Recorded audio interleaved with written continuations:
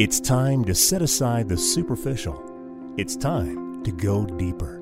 It's time to engage in truth. Here's John Bornschein. Well, hello, everybody. Welcome back to Engage in Truth. This is John Bornschein. I'm a senior pastor of Calvary Fellowship Fountain Valley Church right here in Colorado Springs. And I'm thrilled that you're tuning in because we are continuing in our study of 1 Corinthians. Now, it's taken us a few weeks to get to this point, but we're finally in the chapter that many of you have been sending in some comments regarding. A lot of questions out there regarding 1 Corinthians chapter 14 on this subject of tongues. So I've titled this Untying the Confusion. And that's what the subject of tongues can often do because there's so many perspectives on the subject of tongues, the spiritual gift of tongues that the Apostle Paul really communicates through 1 Corinthians 12 and 14 as he highlights these spiritual gifts. And so we spent some time in it, just a little bit, on the subject of tongues back in 1 Corinthians chapter 12. If you've missed any of our prior broadcasts, you can go to calvaryfountain.com, and there is a drop-down button there on the website. It says video and audio. You can click and watch prior sermons on video there. In fact, there's several hundred that are archived, so you can go and watch these if you prefer, but you can listen to it here. These are a little bit shorter messages. We've got about 25 minutes here together, and so we'll go through this over the next few weeks, really talking about 1 Corinthians chapter 14. And so the prior audio broadcasts, if you missed our study, again, those are there as well. You can also sign up for our podcast, all at calvaryfountain.com. But we're going to spend, again, the next few weeks here covering this as an expository verse-by-verse church. Most of our studies are going to spend a lot of time as we go through this detail by detail, looking at the personal application and trying to understand exactly what we're being told to do here. This is the process of exegesis as we go into this study of God's holy word, and then chapter by chapter, even taking on these hotly debated subjects. We're not going to skirt that. We've got to really go into this and understand it because this has divided churches. It's unfortunate to say that, but it's reality. We often major in the minors and lose focus of the main things of Jesus Christ our Lord, and then try to get a little bit more spiritual than another church. You know, we try to implore new things and actively pursue things that distinguish us from other churches. We want to activate a new type of sound, a new look, a new smell even in auditoriums, and there becomes this competition in churches that really should never be. And so let's really examine this quite closely so you can better understand this powerful text. And just like we did through our Revelation study, we're going to go through some of the challenging texts that, again, I'm the messenger. And yes, I have some opinions. I'm going to try to put my opinions aside as we go through this study. I don't want to get so caught up in things. I certainly don't want to offend you. It's important that I communicate this accurately, and so I don't want to overtly, put a strong emphasis on one particular side of a point, but rather just give you the information and allow God to lead by way of His Holy Spirit. I don't want to offend brothers and sisters out there, and so I'm welcome to receive, honored to receive your requests, your questions, and certainly go through this to greater detail, even on a personal level. I could send you some more detail via email even. So again, you can reach out to us at calvaryfountain.com. But here we are. Let's just look at this. Let me just start off with this. Before we really get into the detail of it, today we communicate differently. I mean, we really have a lot of different tools that we use to communicate with folks. One, for example, is texting. And this seems to be today's primary mode of communication. I mean, even according to a Gallup poll back in 2016, texting has really started to dominate the way we communicate with one another. I mean, SMS was invented in 1984, believe it or not. And today, almost 3 billion people are texting via smartphones. Yet texting is not always the best form of communication, really. I mean, if you think about it, look how easy it is to misunderstand people. even people we know quite well. While the sender understands the intent of their words, the recipient may not always have that same degree of perception. The recipient can read into the text even, read between the lines. They start to formulate ideas. What was the tone of voice that was used? Are they using a strong emphasis in that? Are they being rude? Is there sarcasm here? They're trying to pick up the tone that was used in that communication. And it should cause us all then to carefully read our messages and pause before we respond and hit that send button. We've all been guilty of that in email. Now it seems to be even worse via text or even iMessages and all sorts of ways that we communicate via written information. And today, even text, it's just terrible because we don't even use proper punctuation. We don't go to the extra distance, the time involved to communicate thoroughly. And therefore, things can get lost in translation. So here we need to be very cautious. Again, many churches, many denominations based upon some of these writings. And we need to be very cautious when reading a letter to a church that was written 2,000 years ago, because it can be a challenging endeavor to properly interpret and understand the text as it applies even today. Now, we know that Scripture is timeless. It is the Word of God. He is never changing. But we also have to understand the context to which Paul was writing and the full context of the entire book of 1 Corinthians. So we have to make sure to really properly use exegesis in this and not use eisegesis as it may fit our narrative in the modern context. So it's easy to misunderstand any author, especially the author's intent and what was taking place in the life of the church at that particular moment. So often God's people will do this. We jump to conclusions before carefully studying a biblical passage, and this should give us great cause and great concern by some of the behaviors that we're seeing today. We need to spend a great deal of time in this. We're all guilty. So our aim here is that we must understand the words of Scripture in the way God intended them to be understood. That comes by way of discernment of the Holy Spirit. We must try not to read our own traditions, preferences, or even experiences into God's Word. Very difficult to do because many of you who are listening right now have probably grown up in the church in some way. You're susceptible to this. We all are. Traditions, the way we've been taught and raised, all become lenses that we look through. So it's especially important when it comes to controversial areas of worship and spiritual gifts that we don't do that. So I'm hoping with me, what you can do is put aside your own perspectives for a moment, listen through these studies over the next few weeks, and really come to a biblical conclusion because you're using the Bible wholly as your roadmap for this discussion of the subject of tongues. So again, over the next few weeks, we're going to be examining this 1 Corinthians chapter 14 study. And it really should be something that we do with, I believe that as worship, this is really calling us to orderly worship, intelligent worship. We need to use the framework here that the Apostle Paul was trying to rid the church of unhealthy behaviors, confusion, chaos that was ensuing in some ways, that he is trying to put things back into order. So our construct needs to be built around that wireframe, that this is to give orderly, wise, intelligent, God-honoring worship as the instruction that's given here. So let's pick up verse 1 of 1 Corinthians chapter 14. And what we need to take away from this is that clear communication in the church is critical. Okay, it's critical in business, it's critical in marriage, in every aspect of life. So clear communication in the church is critical. Listen to these words, verse 1, 1 Corinthians 14. Pursue love and desire spiritual gifts, but especially that you may prophesy. Okay, let's pause there for a moment. First and foremost, Paul commands the church to pursue, strive for, seek after love. Pursue love. That's the first thing here.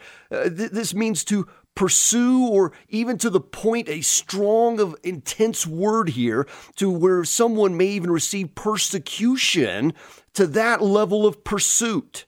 Okay, it can be an elusive thing. We know that love, especially as we've just been over the last few weeks in 1 Corinthians chapter 13, talking about agape love, this can be something that is ever fleeting, something we're grasping for and struggling to do with any type of accuracy or even biblical context to. I mean, true agape love is totally selfless.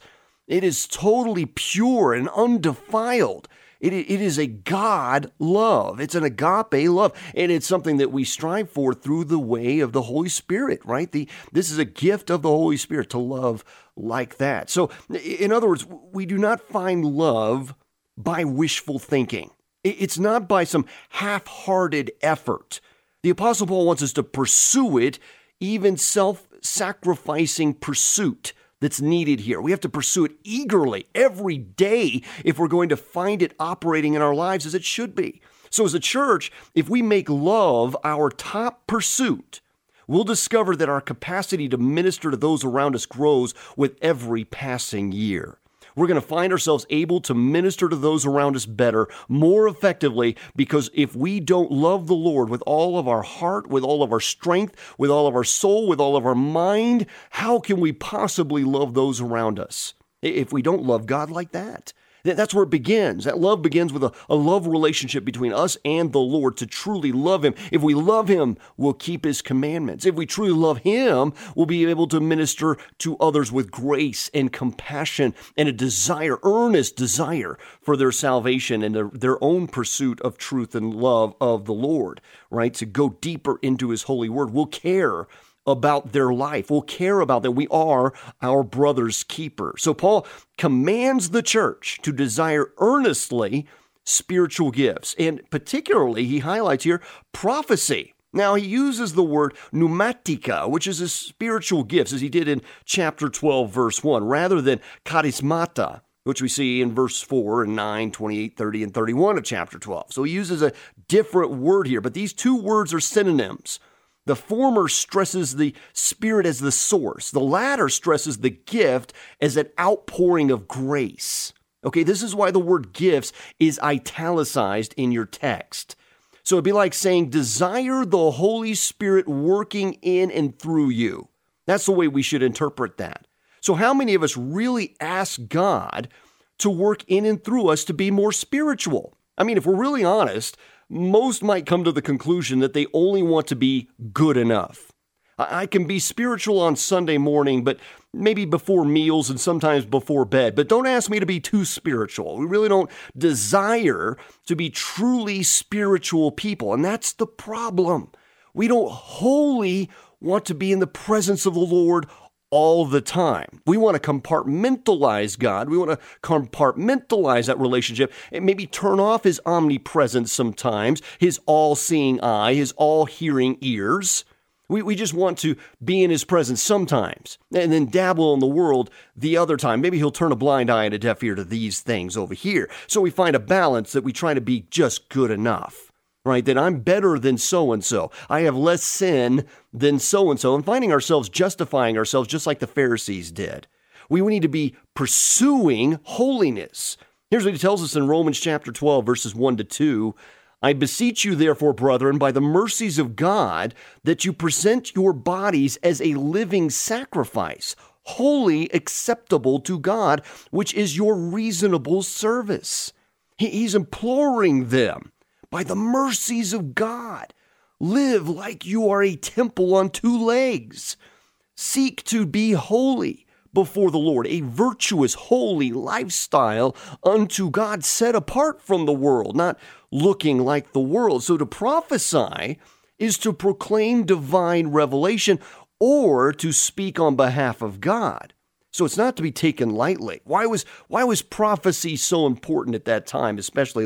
Let's look at that. I mean, if we examine the state of the church in 57 A.D., the Bible wasn't even complete at that point. The letters are still being written. At that point in history, there are only 3 New Testament books that have been written. James, Mark, and Matthew, most likely, in that order even. James may have been around 45 A.D., Mark around 50 AD, and Matthew around 55. So in fact, it'd be another 33 years before the book of Revelation would even be written, and it would take another century before the Bible would be compiled and then ultimately canonized into the 66 books that we have now.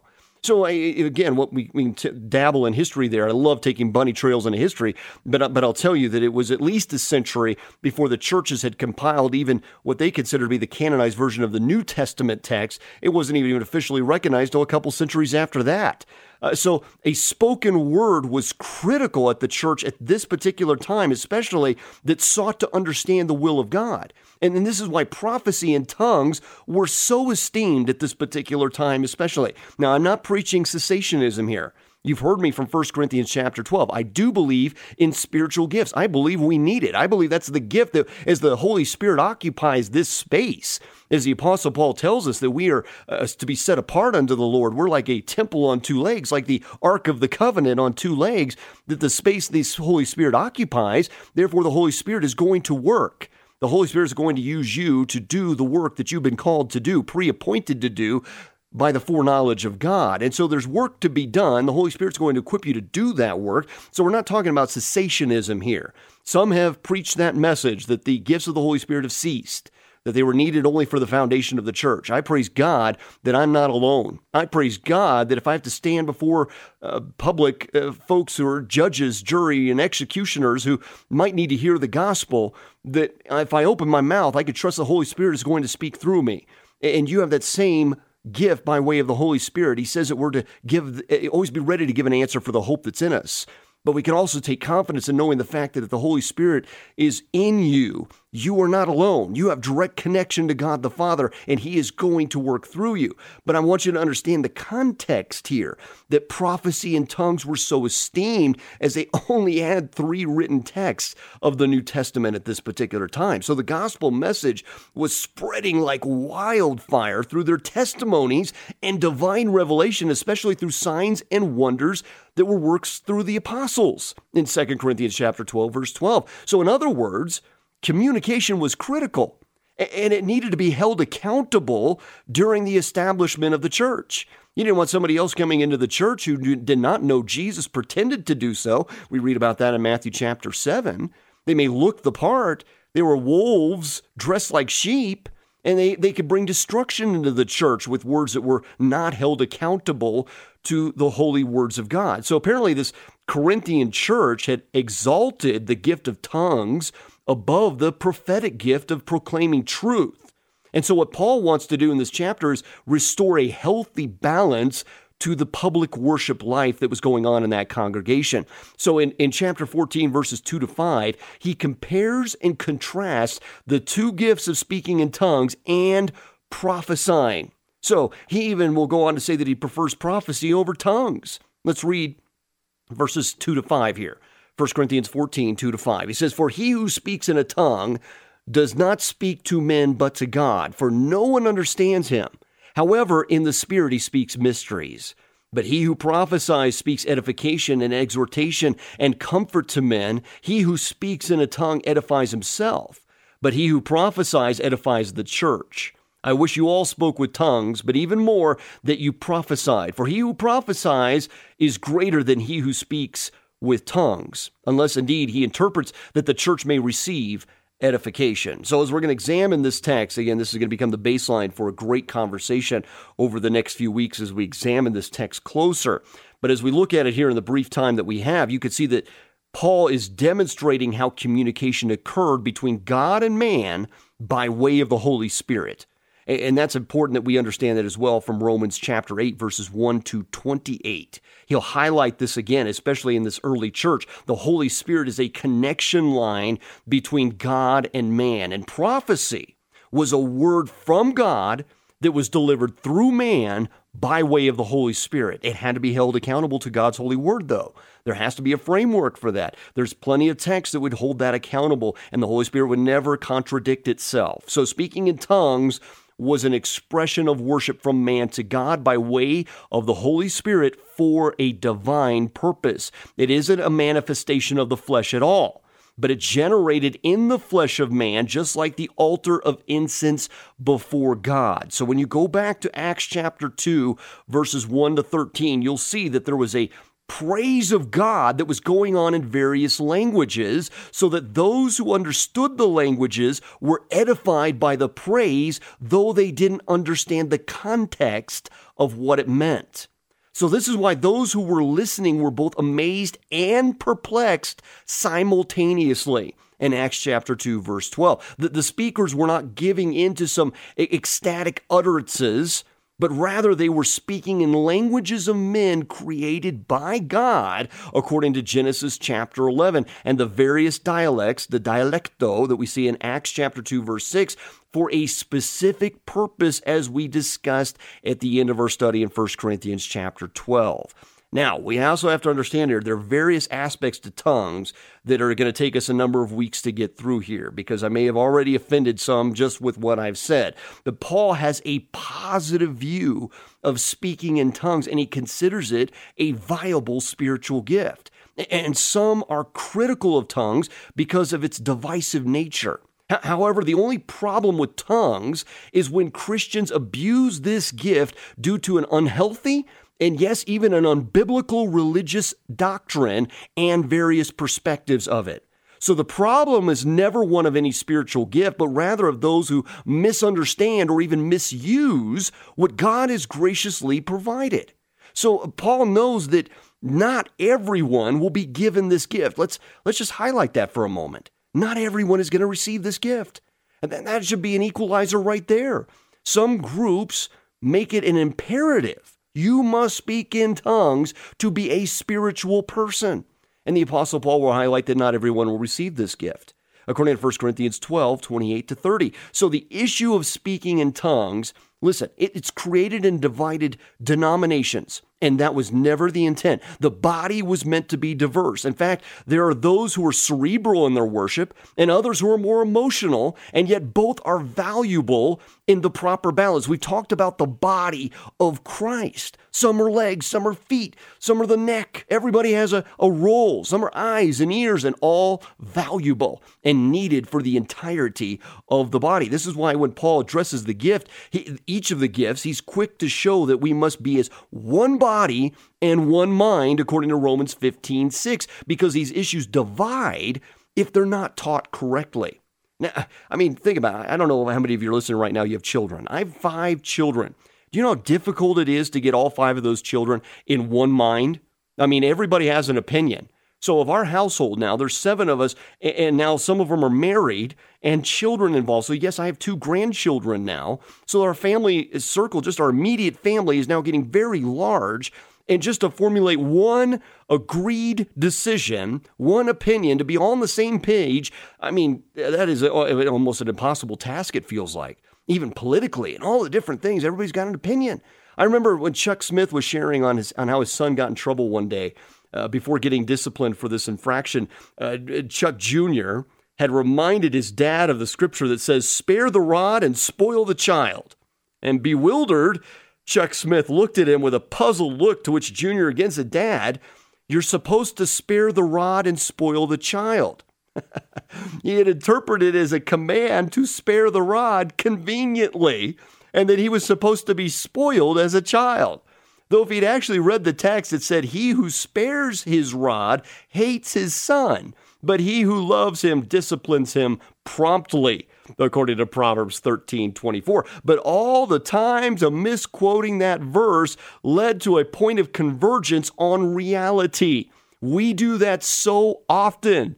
We hear things said a certain way so many times, we don't even know where to find that in Scripture, because the way we've repeated it and turned it into magnets on our refrigerator don't even align with what the actual verse says, or even in proper context.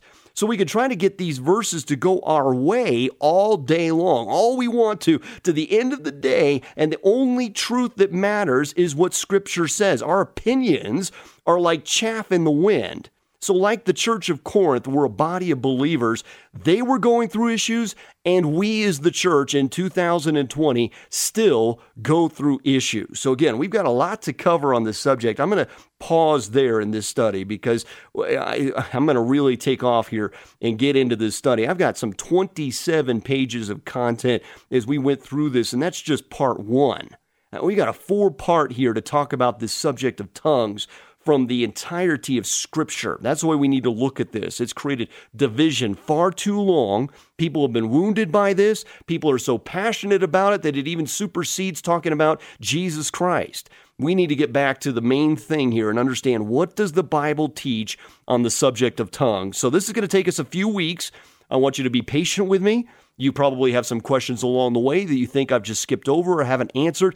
I suspect that over the next few weeks, it's probably going to take us a couple months even to get through this. We'll probably get to those questions. Just save them and know that I'm going to be addressing this to great detail. This is something that we spent a lot of time on to try to make sure that there were no questions left unanswered by the end of this study. So I want to thank you in advance for your patience. Thank you for listening to Engage in Truth on a weekly basis. Again, if you've missed the prior broadcast, you want to go catch up on our 1 Corinthians study, you can do so at calvaryfountain.com. Again, the drop down there, video, audio, you can select the radio podcast. You can also watch any of the prior live streams of our broadcast, all of it there for you to use to equip the saints for the work of ministry. We hope that you will form small groups in your home. You'll take it to wherever you're attending church right now.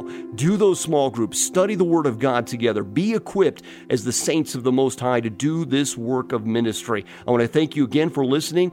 If you're looking for a church and you want to go deeper in God's Word, check us out at Calvary Fellowship Fountain Valley. Again, services are 8 a.m. and 10 a.m. on Sunday. We've got groups that meet all week long, though, so if you want to learn how to get connected, visit calvaryfountain.com. God bless you, my friends.